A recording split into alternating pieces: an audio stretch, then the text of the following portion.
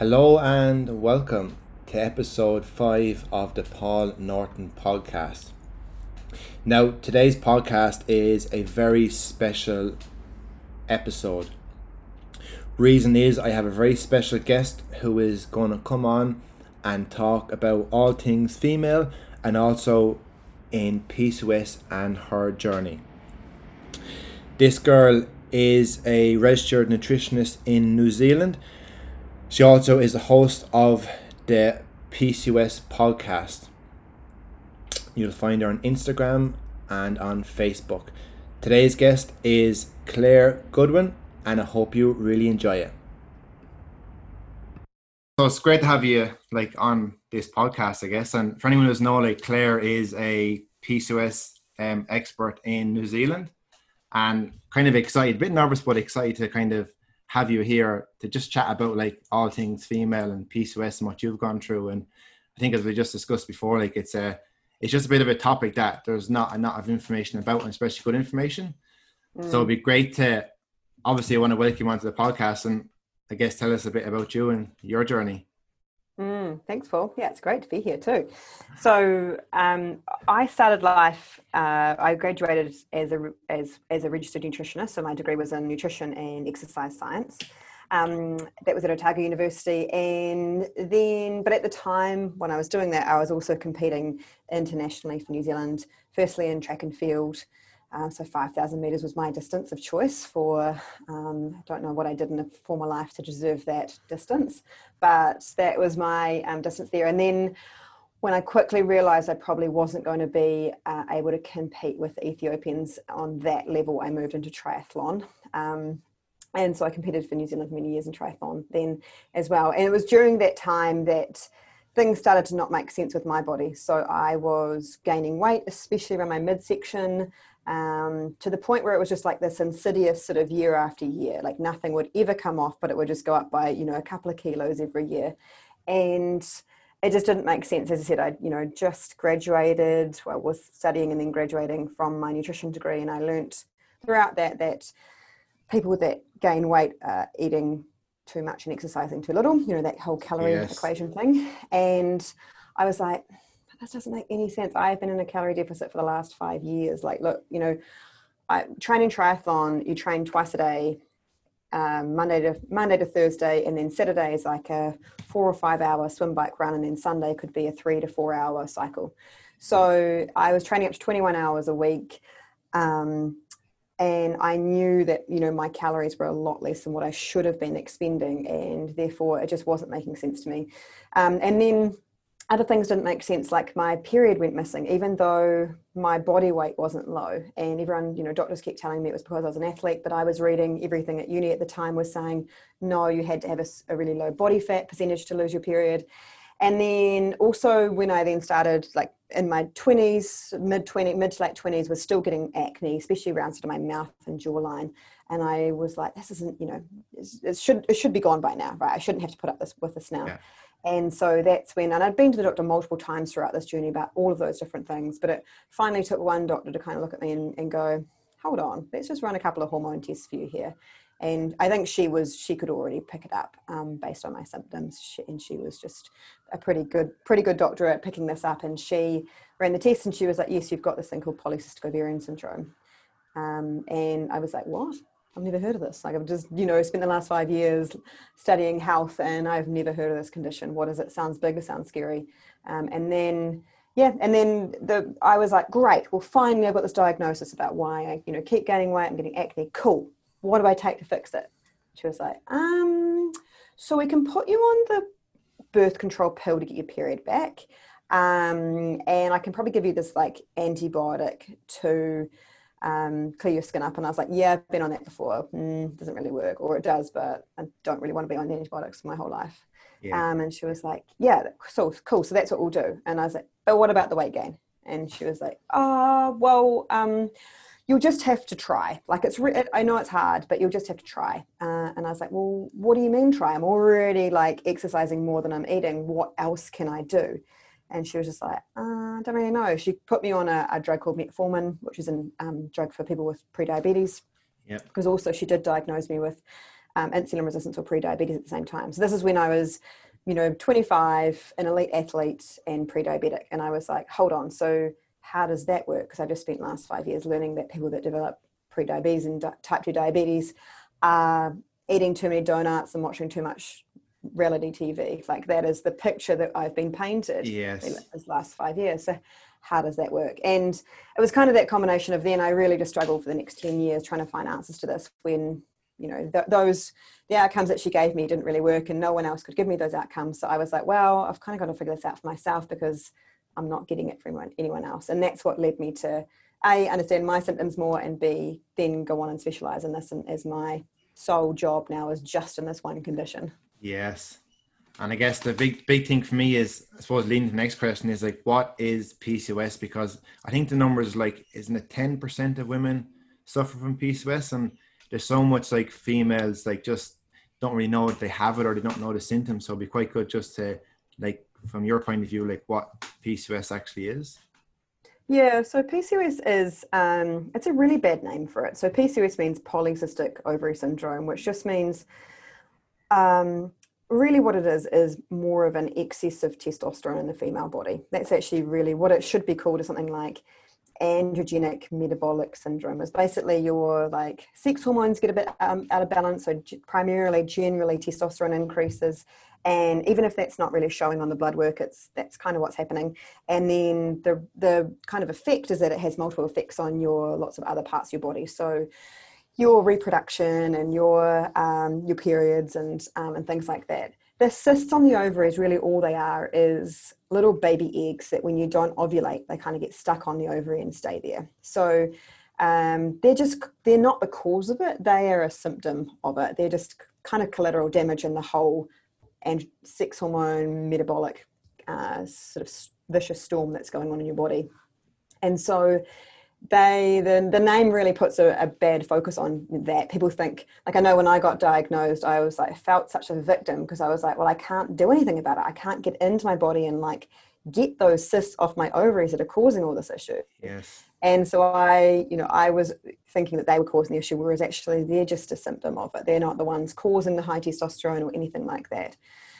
So you can have those cysts on the ovaries without having the syndrome. And this is because many women, most women, so it's about, well, not most, a quarter of all women will have cysts on their ovaries at some point in time, these baby follicles. So that's just because most of us don't ovulate every cycle all the time. And so these kind of cysts can collect. And so really the syndrome is when you've got those, one out of three things. So this is the way that they diagnose PCOS, is that you either have the cysts on the ovaries and or irregular or missing periods, and or the high testosterone or high androgens when they measure your blood, or you've got symptoms of. So you've got acne around your chin and jawline, or you've got irregular hair growth around your, again, chin and jawline, chest, nipples, kind of areas that females wouldn't normally grow hair. And the other one would be, another really common symptom would be thinning hair in the part or on the crown of the head. So those are kind of the symptoms of the high androgens. And so it's a really, it's a bit of an airy-fairy diagnosis because as a syndrome, it's kind of like irritable bowel syndrome. If any of you have been diagnosed with that, you kind of know what it's like. It's basically, the questions are, have you had bloating or abdominal pain 3 times in the last month? And you'd be like, yes. And they'd be like, okay, cool, you've got IBS. It's like, great, so what do I do about it? And they're like, well, there's nothing really we can do for you. So you're just going to have to manage that. Maybe go and see a dietitian and go onto a low FODMAP diet. So that's kind of the same thing. A syndrome is really just a group of symptoms that the medical profession can kind of group together to give it a name so that they understand it. It's not the same thing as like a disease like cancer, which progresses in the same way for every individual. And that's why it's a really hard condition for a conventional medical doctor to treat, because it's not the same in all of us. We're all different in terms of how we have developed PCOS, sort of what I term the root cause. And then the treatment obviously will then differ depending on kind of what that root cause is. Yeah, and even with that, as you were saying with PCOS, I also have some clients who have just polycystic cyphery ovaries as well. So there's a bit of a difference between the two, isn't there? What's the main difference in the two, in PCOS and polycystic cyphery ovaries? So the difference is that polycystic ovarian syndrome is when you have the three things, or two out of the three things. So you have the irregular periods and also the cysts on the ovaries, or the androgen, high androgens. Just the polycystic ovary. So when they do an ultrasound, they're like, oh, you've got cysts on your ovaries. That's just basically, oh, you haven't ovulated at one point in time. Cool. So there might be an issue behind that. Maybe it's something else called sort of hypothalamic amenorrhea, which is basically, so your hypothalamus is your brain, amenorrhea is missing periods. So it's basically your brain telling your body not to ovulate because there's some problem. So whether that's that you're not eating enough, your stress levels are too high, are generally the two things that your body will tell you not to ovulate for. And that's purely a survival mechanism. It's like, if it's not got enough food, it's not good enough, like, it's too high stress, it'll be like, whoa, this is not a good environment to be in, I've got to survive myself, let alone trying to carry a baby around on my back. So it is, it's a real survival mechanism that we have to help us. So that's really the main difference, is that the syndrome, what we're really looking for there is those other symptoms of missing irregular periods, or like generally those kind of high androgens or symptoms of. So how does the difference what's the big difference in, like, just say a female looking to lose weight and then also with like exercise? Because I know, like, there's a lot of my clients with PCOS, like, they're probably really good at resistance training, like, and they get some really, good weight. So what would be the difference in the two, if for someone looking to lose fat and lose weight, and even with progressing in their weightlifting? Yeah. So I think probably the reason why find a lot of females with PCOS are really good sports people is because we've got that high testosterone. And also there's some really interesting research I was reading last week about that our opioid system in our brain might be slightly different as well, and therefore our pain tolerance might be a lot higher. So this is something that I definitely look back and I go, wow, probably that's likely a reason why I was able to push harder and longer than many of my competitors. So it can be a bit of a performance advantage. But the reason that it's, for most women, they really struggle with weight loss is because of that root cause thing. So about 80% of women with PCOS also have insulin resistance. And that's what I was talking about before. That's what I got diagnosed with as well. And it's the combination of high insulin and high testosterone that causes a really vicious cycle in female bodies that make it really hard to lose weight.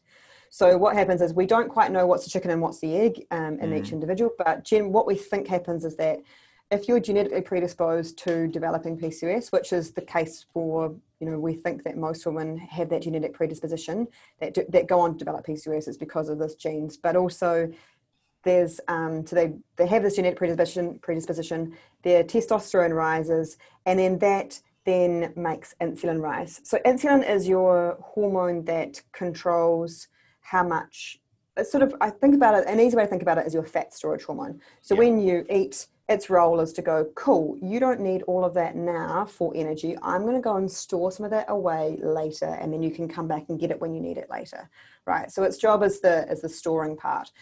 And when insulin is high, that also stimulates what happens in PCOS and insulin resistance is that insulin should rise. Basically, once you've eaten, it's taking some of that carbohydrate especially and going and storing it away in your cells so that you can use it for later. But if you've got insulin resistance, it's like when, think about it like the little insulin molecules are like an Uber driver, and they're going to pick you up from town and take you home. And when they get home, this Uber driver is really nice. He gets out and he actually goes and knocks on your front door to make sure that someone's home and lets you in. But the problem is that the person at home, the doorman, can't hear you when you've got insulin resistance. And so the Uber driver is banging on the door and it's not opening. And so he's like, okay, I'm going to call in some reinforcements. So he calls up all his other Uber mates around and be like, hey, can you come and help me bang on this door? The doorman's not waking up, so I need you here so we can bang louder, right? So he recruits all the other insulin to come and help. And so insulin gets higher and higher and higher. And so that's kind of what's happening in insulin resistance. It's like that the doorman's not opening. If that then progresses all the way into type 2 diabetes, it means that basically the Uber driver's gone, you know what, stuffer, I'm out. Like, I'm not going to come and pick you up from town anymore. It's too much hassle, and it stops working. So the insulin stops working, right? So What happens when insulin rises, that also stimulates your ovaries to overproduce more testosterone. So you've got testosterone then stimulating insulin stimulating testosterone, and there's no kind of negative feedback mechanism in your body. So nothing's there telling it to not keep rising. And so it just keeps getting higher and higher and higher and higher. And one of the other hormones, so you know this, Paul, is that when the hormones governed with when it comes to weight loss. So when it comes to weight loss, is that you have to be in a calorie deficit, right? Like your body has to have a signal to go and say, right, you've got to go and use some of your stored fat and burn that. But there's got to be a signal to tell. So that's a signal to tell your body to go and burn that stored fat, is when you're eating too little for what you're demanding it to do. So if your body is, if you're burning 2,200 calories a day and you're only eating 1,800, then your body has to make up that deficit from somewhere, right? So it's like a bank account, so you've got $2,200 in there. You actually only, you're trying to save. So what you're trying to do is actually you're trying to save sort of $500. And your expenses are $1,500, or in this case, $1,700. Yeah. And what happens is that you should be able to save that extra $500. But what happens is in the body is that what we don't account for is the fact that this bank account has the most just complex, amazing computer algorithm already working in there. And so it actually then can make decisions on its own. So it can up and down regulate your metabolism. It can change hormones based on whether it thinks that you can actually go ahead and lose weight. And some of those hormones governing that are insulin, and glucagon is a really important one in the fat burning process as well. And insulin and glucagon work in opposition to each other. So when you're storing, how I was saying that, insulin's a fat storing hormone, glucagon is a fat burning hormone. So they work like a seesaw. So when it's up, the other has to be down. So if insulin's constantly high, then glucagon can never rise. And so you're relying on your body actually being able to, as I said, in that deficit, being actually able to go and grab that stored fat and burn it. But to do that, glucagon has to be high. And so in this case, is that you're trying to save that $500 or burn that extra 500 calories, but your body's like, but I can't because insulin's too high. And so it's like, well, I know what you want me to do, but I can't do that. And I'm not going to do that because I can't get access to it. So instead, I'm going to have to reduce your metabolism down, because there's no other way of meeting that deficit apart from me actually just reducing that deficit, reducing that metabolic rate down. Because, previously you're burning 2,200. Well, now I'm going to reduce that down. So you are now only burning 1,800. I can make do with that extra 100 deficit. That's not a big deal for me. Right. And so that's how it can work. That's an interesting analogy about the Uber driver, and it definitely makes a lot more sense, to be fair, doesn't it? And I guess from that then with insulin resistance, because there's a big kind of, if you look online, it's about, you need to be cutting carbohydrates down, you need to have no potatoes, no rice. And to me, it feels like it scares people too much. Like I've got some clients with PCOS, and they have lots of carbs during the day. They've got good proteins, good fats, and they're doing really well. But a lot of females I spoke to that are really with PCOS and insulin resistant is that they're really afraid to have carbs and, have that kind of refined carbs in case something bad happens. And it'd be good to, from your experience, what's worked for you and your clients with nutrition and supplements and stuff?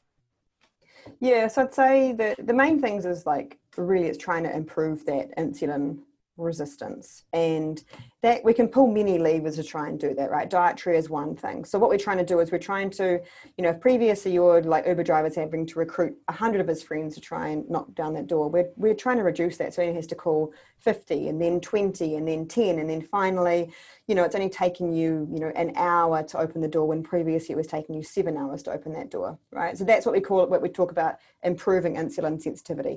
And there's many ways that we can do this, and dietary is one way that we can help to.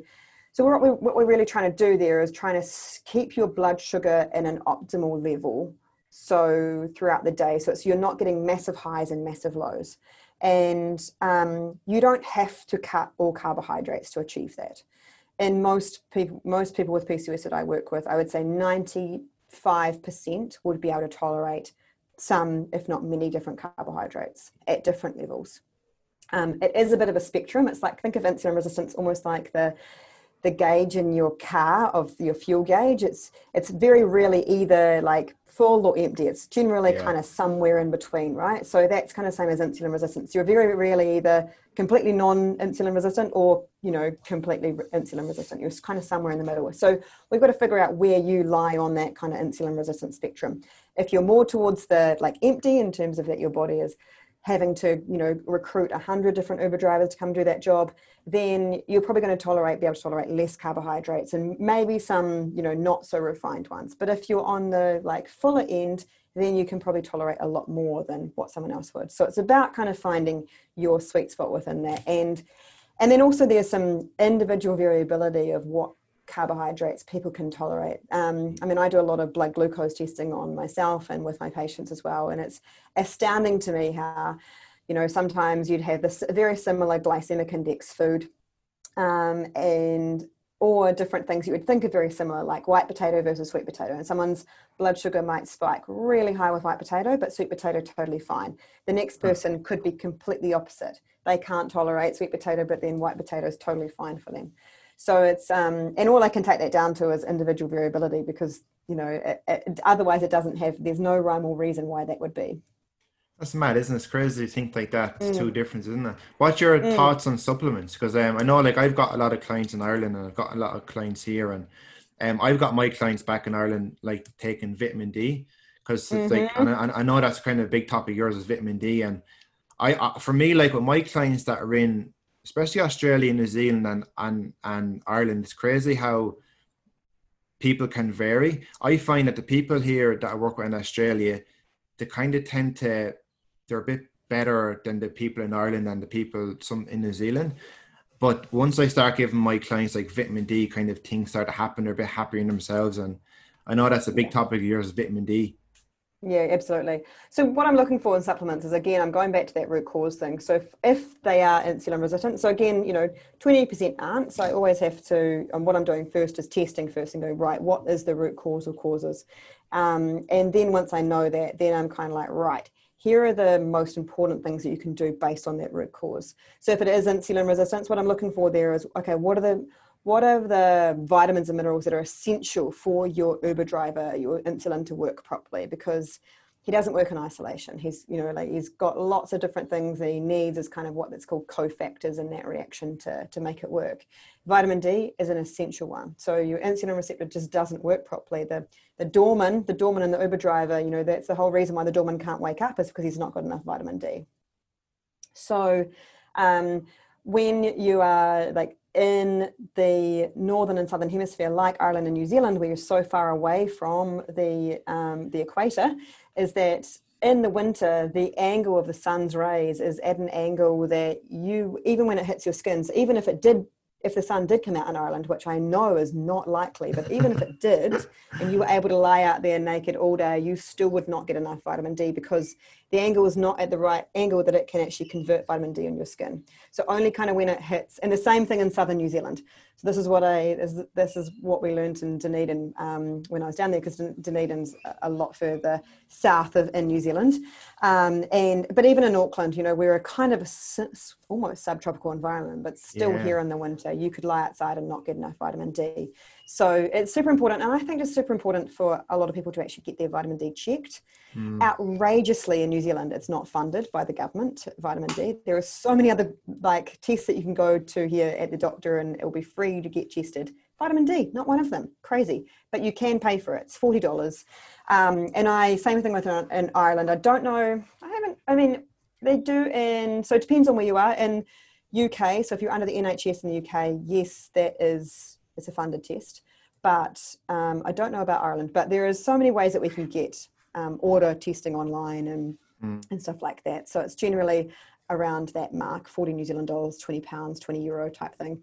So, and I just think that's such a good thing for people to check every sort of 6 months. So you know what your vitamin D is like in the summer when you're feeling good. And then you also know kind of what happens to it in the winter and how much you need to supplement to keep it at an optimal level.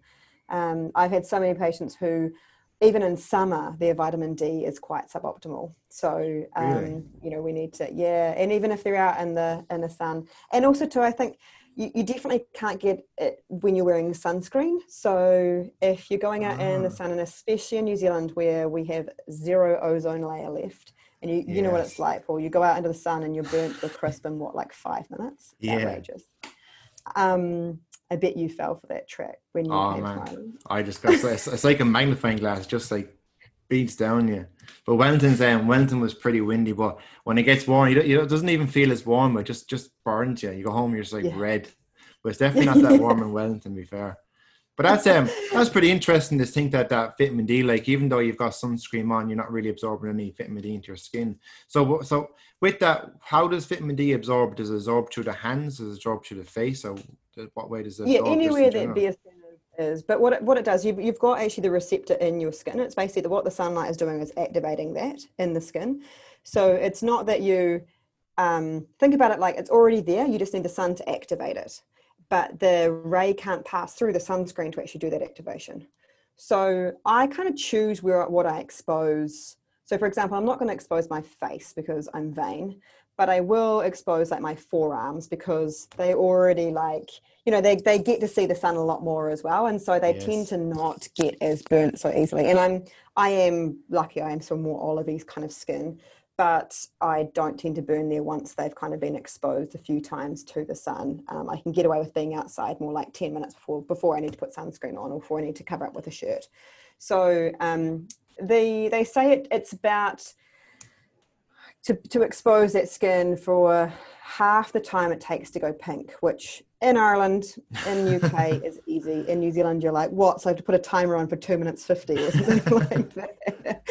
So, but like around about that. So we don't want to get you burnt, but we also want to make sure that there is some parts that's been exposed without sunscreen. It's not a supplement that's kind of, I had a female girl recently, she went to the doctors, and two females actually, and of all the supplements that the doctor kind of offered her, it was like a fat loss pill.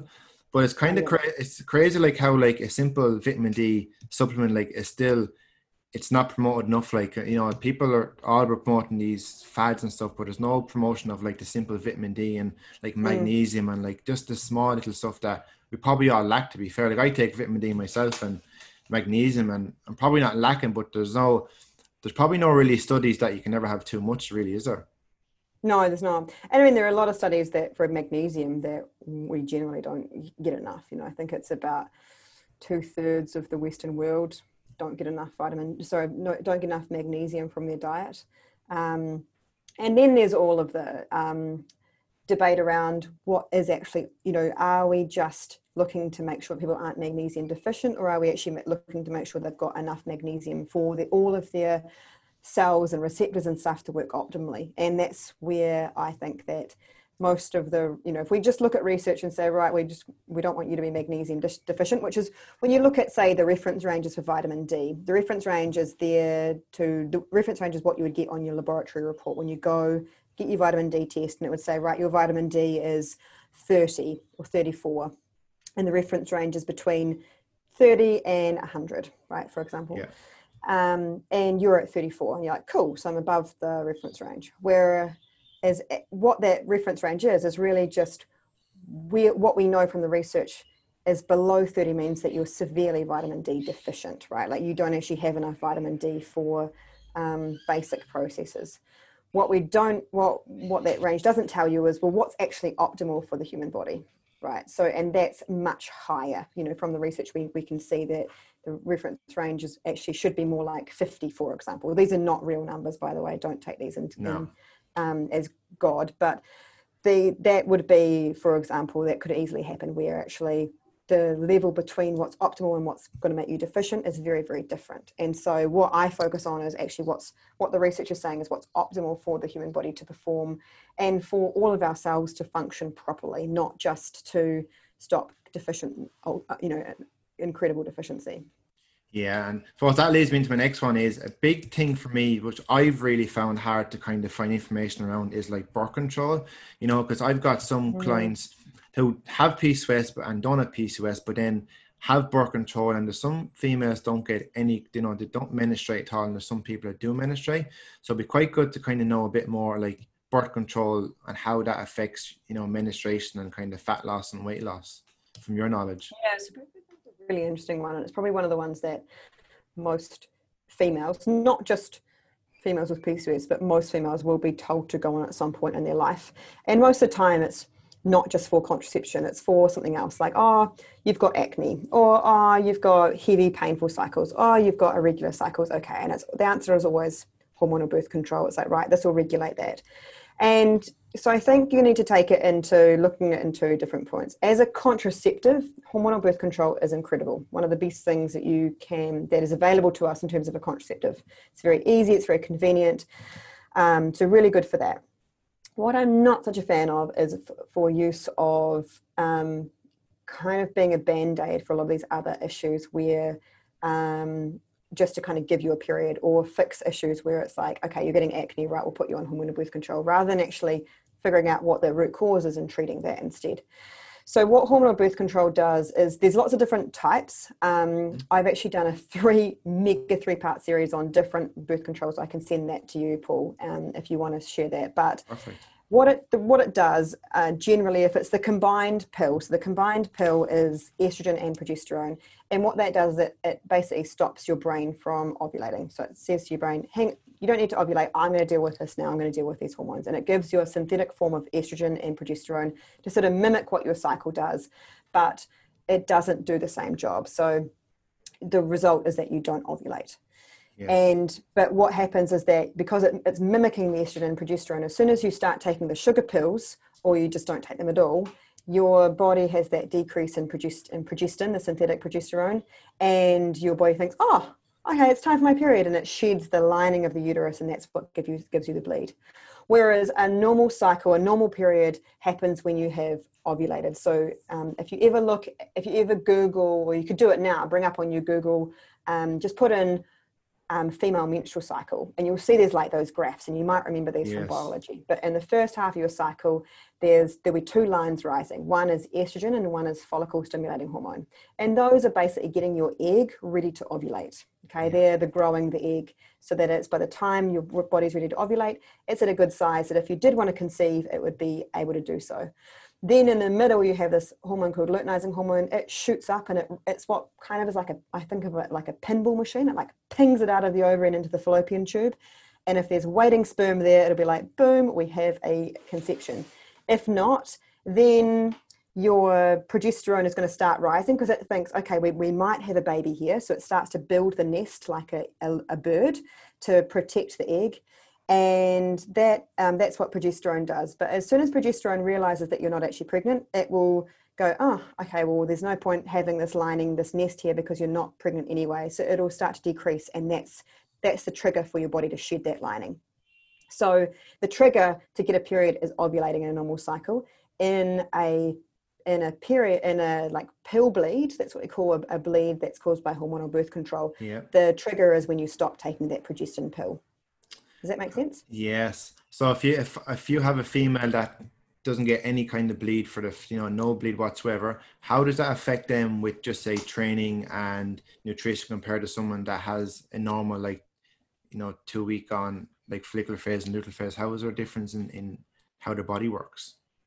So the two hormones, the estrogen and progesterone, are the two ones that we're talking about when it comes to performance, and they do quite different things. Yeah. So just think about your estrogen as your performance hormone, and then progesterone is kind of like the calming hormone as well. So in someone that who's not getting a period at all, basically what's happening is that unless you are on some other hormonal birth control or some other hormone that's stopping you from getting a period, basically what's happening is that your body is continually trying to ovulate. So I was saying before about that estrogen and follicle stimulating hormone that are trying to grow that egg to size, and then that luteinizing hormone that shoots up. When you're not getting a cycle, basically what would happen is that your body is trying to grow that egg and then trying to get the pinball machine to work, but it's like when you kind of just miss the pinball machine and you're like thumbs slide off and it's like whop whop, and it like doesn't quite, the ball doesn't quite reach. That's what's happening. And so your body's like, okay, we'll try again. So it like raises that estrogen and follicle stimulating hormone again, and it will do that basically every 10 days to 2 weeks until it can finally ovulate, and then you'll get a period. And this is what is really common in many females. They might not get a cycle. They might not get a period for 50, 60, 70, 90 days. And that's basically what your body is doing that whole time. So I mean, what's happening is there is that your estrogen is kind of constantly high. You're not getting that second part, the progesterone. So in terms of performance, I mean, the estrogen part of the cycle is when you are more likely to get your PRs, more likely to have performance gains and stuff. So if anything, maybe it is better, you can potentially still get those PRs and stuff if you've got a long cycle. But often what happens is when you don't have that estrogen and then the progesterone cycle is that things just get a bit haywire and the estrogen sometimes is too high. And then you're getting a lot of other symptoms, maybe like bloating and PMS kind of symptoms.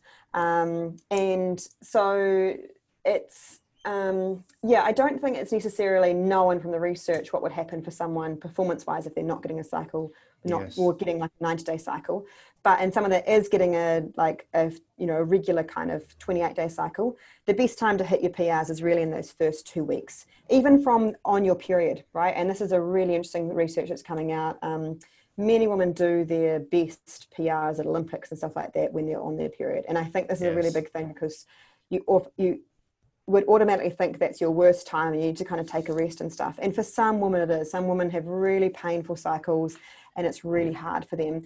But for other women that don't, I would say that is your time to be trying to push it in the gym. That is one of your like heavier phases of your training. And then as the week before your period, that's when you want to do your deload week, because that's when your progesterone's low and you're less likely to be able to actually achieve those PRs. Yeah, that's been the massive learning for me is learning about especially the follicular and the luteal phase. And, for my females at the moment, I have them, as you say, in the first week 1 and 2 is when they're lifting the weights and going heavy. Then week 3, then we kind of do machine works. And then I say week 4, then it's kind of deload. And I get my clients to maybe stretch and just have more food because your body's already pretty stressed. So it's quite good for them that's been the biggest learning I can take from is separating them 2 phases. Because when I was in the gym floor, like I was guilty of treating kind of male and female, the very same. You can push a man pretty hard, but then you try to do the same to a female, like week in, week out. It's just kind of asking for disaster, isn't it? Yeah. And I think too is that when you're doing that as well, you kind of like, oh my God, why can't I lift the same as what I did last week? And you feel like such a failure and you get quite down about it. And then it's like next week, everything's fine again. And you're like, oh, that was weird. And then you don't really think about it. But suddenly when you start to note that down, you're like, oh my God, this is the same thing happens every month, right? The same time. And that's the kind of time that also you might feel really like emotional. You might get really like anything like me. You just, one day where you're like, oh my God, I think I've got depression. And you'll start Googling everything about depression. You'll be like convinced that it is. And then the next day, because you're just crying at a drop of a hat. And then the next day, you're totally fine. And you're like, oh, and then your period comes and you're like, oh, that was why. And then, so that's kind of the week. Think about that week as the week that you really want to be backing it off from training. So the same thing doesn't apply if you are on hormonal birth control. Yes. Right. So I think that's the big thing is that if you are on hormonal birth control, as I was saying before, those hormones stop your body from producing its own estrogen and progesterone. So you're not going to get that cyclical nature in terms of, and so the result is that one of the downsides of hormonal birth control is that it likely reduces the amount of muscle mass gains that you can get. And there's some really interesting study on adolescents and hormonal birth control, and where they took 2 girls and they put one group on hormonal birth control and another group didn't go on hormonal birth control, put them on exactly the same training regime and for a few months, and then measured them at the end. And those that weren't on hormonal birth control did have an increase in muscle mass. Those that were on hormonal birth control, no increase in muscle mass or much reduced. I can't remember exactly what the stat was, but that's one thing that we're often not told about hormonal birth control is that it can stop your ability to significantly reduce your ability to gain muscle mass. That's interesting. So I know at the moment where I have my client is the girls that are not on birth control for the first 2 weeks, that's when they're kind of in a deficit. Then week 3 or 4, and then I always spike up their calories. So for someone on birth control, they could be in a kind of a slight deficit for the full month compared to someone that's not on birth control, is it? Potentially, yeah. I mean, it's because the thing is they're not, it's a completely different way that their body is working. I haven't looked into it in depth to understand what it would be in the calorie, but yeah, you're right. And in terms of your calorie burning, it's the progesterone phase, the second half, where you're burning more calories. So so progesterone increases your calorie burn. It can be up to about 400 calories in that second half. So but it's also the time where you're more likely to get cravings and stuff like that. So that's why it's quite good not to then force another kind of more calorie deficit, because you're probably in a bit of a calorie deficit anyway, because your body is naturally burning a bit more. Yes, so that's what I was going to lead on to. With PCOS and my clients, and just say someone hasn't got PCOS, is the cravings higher for someone with PCOS compared to someone that hasn't got PCOS? It can be, but it's more likely to be due to the insulin rather than anything, rather than like the higher testosterone. But yeah, really, really common to get really severe sugar cravings. And this is to do with that insulin, especially when it goes high and then it drops down quite low. After your Uber driver's managed to get the door open, you get inside, and then he's like telling all his mates, right, you can go home now. And so you've got this, insulin might be 100 and then suddenly drops, to 1 or something like that. So you get quite this deficit, and that can trigger severe, sugar cravings. And hangry attacks is another really common one, especially for many women with PCOS, is that they find that, 2 hours after eating, they're it's sort of like not hungry, so hungry, I am literally going to eat your head off. That is a really common pattern. And again, it's due to insulin kind of going high and then going down really low, to, simplify it a lot, but that's kind of what's happening. And so really it's about when we try and improve your insulin resistance and balance that insulin, that's when we see improvements in sugar cravings and hanger attacks and stuff like that. And obviously then for PCOS, resistance training is always going to be the key, isn't it? Like I have my clients maybe do a day resistance training, a day cardio, and kind of have that mixture, and that seems to work the best. It just seems to really get the flow going. Yeah, 100%. No, you're definitely right there. And the reason being that's going to improve insulin sensitivity. So that's what's, when we're trying to decrease the amount of Uber drivers who's having to call in from 100 to 70 to 50, that increase in muscle mass is what's going to do that. So that's what I was saying before about how, yes, diet plays a significant role, but so does that, vitamin D and other supplements. So does resistance training exercise. So does sleep. Sleep's another really, really important one. It's so overlooked. So yeah, you're on the money there with the resistance training. Yeah, because I find it's a massive difference. Like the girls I have that have PCOS, like they're once they get like lifting weights and getting stronger, there's such a hunger. They just want whereas if I've got girls who don't have PCOS, they're kind of more like to go running and cardio, whereas the girls have PCOS, they just love the weight room and they get such good satisfaction from like lifting weights. And it's so hard for girls like to get into the habit of lifting weights, and because it can be quite a daunting place, like going into a gym floor like and lifting weights where you've got all the men, and it's a kind of hard one to overcome.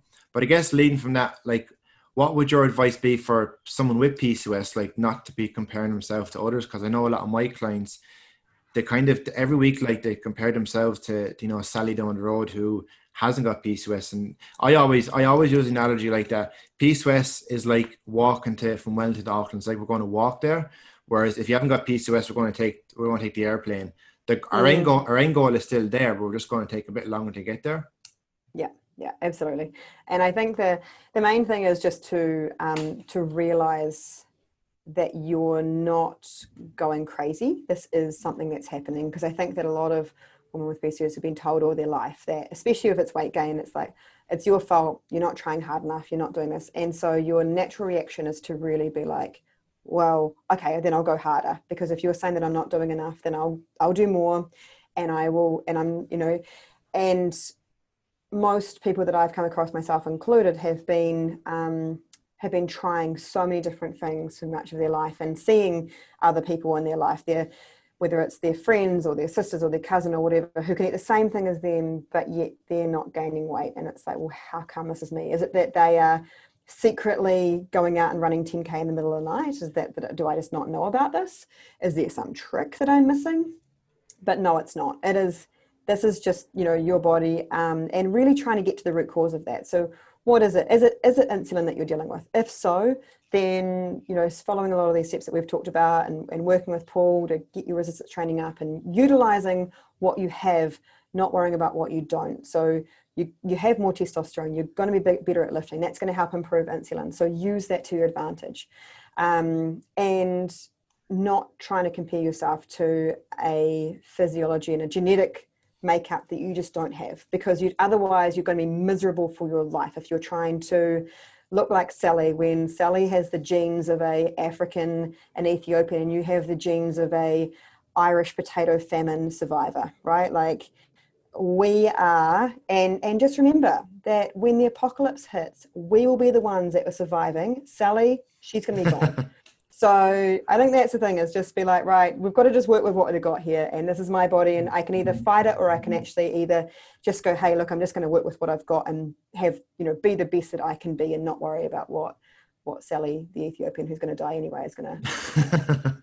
It's just a good way of putting it. It's just Sally. Sally's a lovely girl, but she is a lovely girl, but to be fair, she's got no chance when the apocalypse. But I guess from your point of view, like if you were to like have 5 main tips for my clients, and even for anyone listening to this podcast, of like how 5 main good tips for PCOS, like how to deal with it and how to kind of just keep going forward and not comparing. What's your 5 good tips, would you reckon? Cool. First thing, understand what that root cause is. So work with someone who knows what they're talking about here, and doing some testing and understand that for you, because once you then know, okay, right, for example, if it is insulin, then you can be so much clearer in sticking to those changes long term, because you know what the problem is, right? And this is the thing, is that those problems are only going to get exacerbated as you get older and as insulin gets worse, and then there's all these chronic conditions like type 2 diabetes that come around. So that would be the first thing.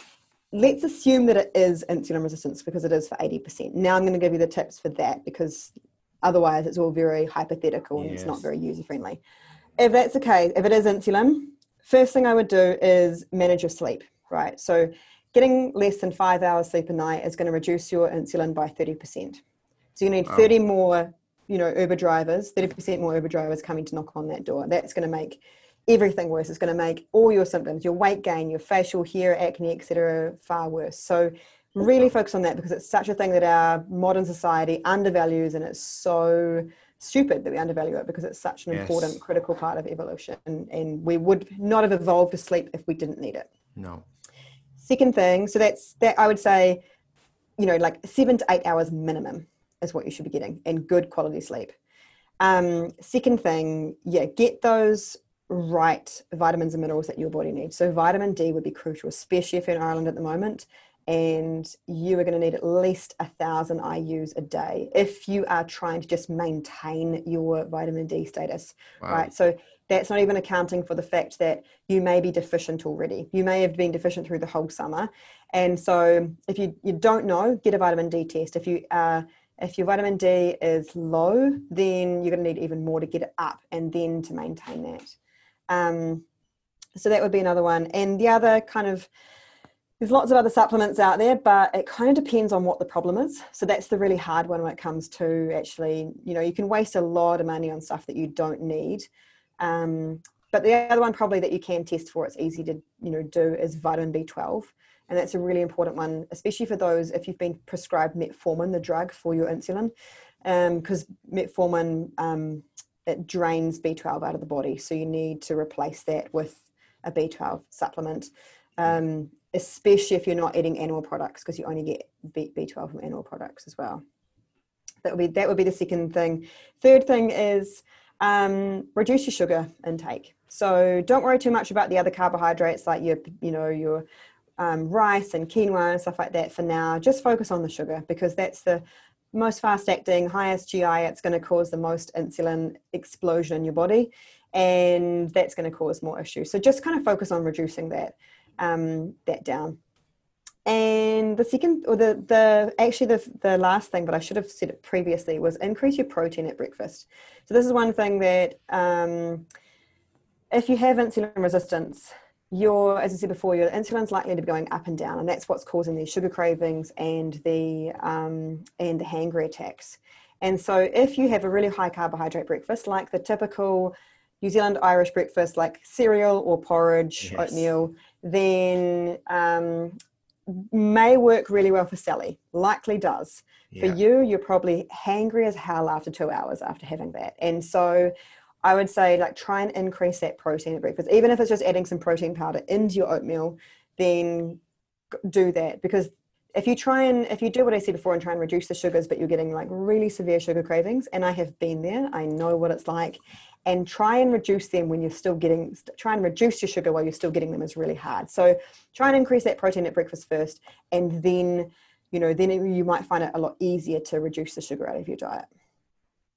Some good tips there, in fairness. I suppose protein, few tips there, like sleep. Sleep is a massive one. That's one thing that, so even me, like I used to overlook sleep so much. But so for someone with PCOS, there's no difference. Is there more difference in sleep compared to normal person, or not really?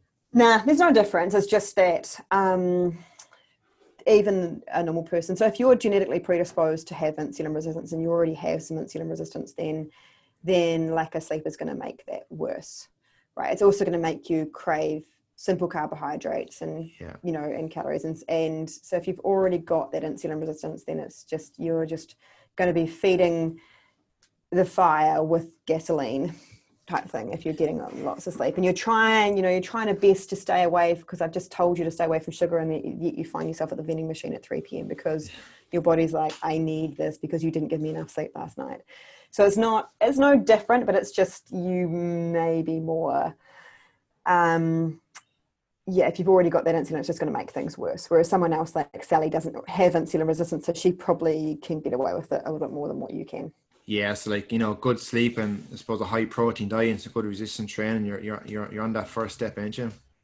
Yeah, exactly. So the one that, of course, I didn't mention before was resistance training, because I know that's what you talk about lots. So it's sort of that, these are just the other things apart from, but yeah, I mean, I personally, having gone from being a purely endurance athlete to now pretty much a purely gym, you know, like lifting heavy weights kind of 3 to 4 times a week, and then doing lots of like walking, and I sort of a bit of running and stuff like that, but mostly otherwise it's stuff that my cardio stuff that I love. It's going mountain biking, it's going skiing, although I don't think you can really call that cardio because you sit going uphill, but you know, like it's doing stuff that I love on the weekends, being a bit of a weekend warrior, and then otherwise trying to get into the gym about 3 to 4 times a week for my strength training. So, and it's made such a difference to my body.